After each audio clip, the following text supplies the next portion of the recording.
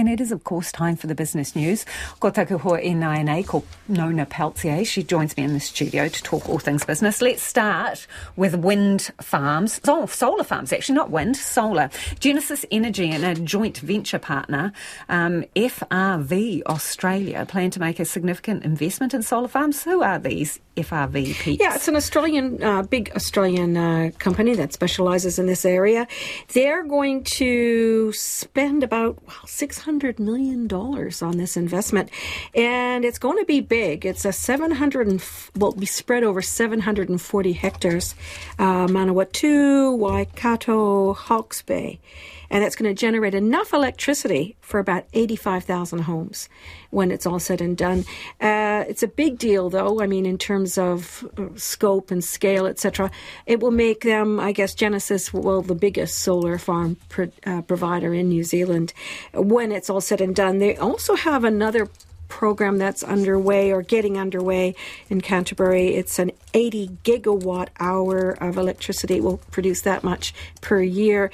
And again, with the developments that they're planning in the North Island, that's going to be 680 gigawatt hours. That's a lot. I mean, it's big.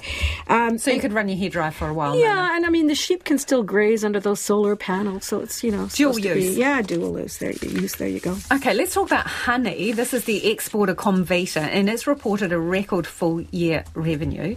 Where is the growth coming from? China. Yeah. Well, not surprising. The Chinese love the honey. Now, interestingly, their profit fell 13% to $11.1 million.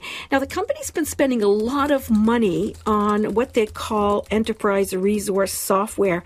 And what it does, I guess, is it's supposed to eliminate a lot of their manual labor type jobs. So it will streamline, and they expect it to be a material saving.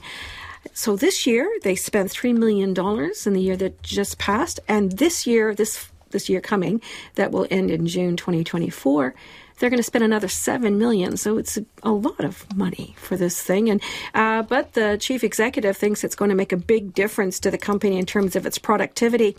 I asked him where the growth was going to come from in the future. He said that where they sell their honey, in most markets, they've just got 1% of households buying their honey. But in their best market, they're selling it to 3% of households. And they say that would be huge growth if they could get to that. It doesn't sound like much difference between 1% and 3%, but it's big. So, yeah, Comvita.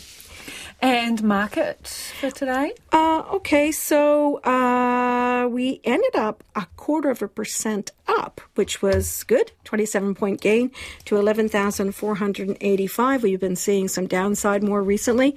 And certainly in China, that's what we're seeing as well. It's still difficult in Asia. That Chinese economic data is still upsetting the market, and fears that the U.S. Will hike interest rates again. So the dollar was little change, still quite weak, 59.3 U.S. cents, 92.4 Australian, and 46.4 British pence. Thank you, Nona, I think. Nona Peltier there with Business News. Ka kite.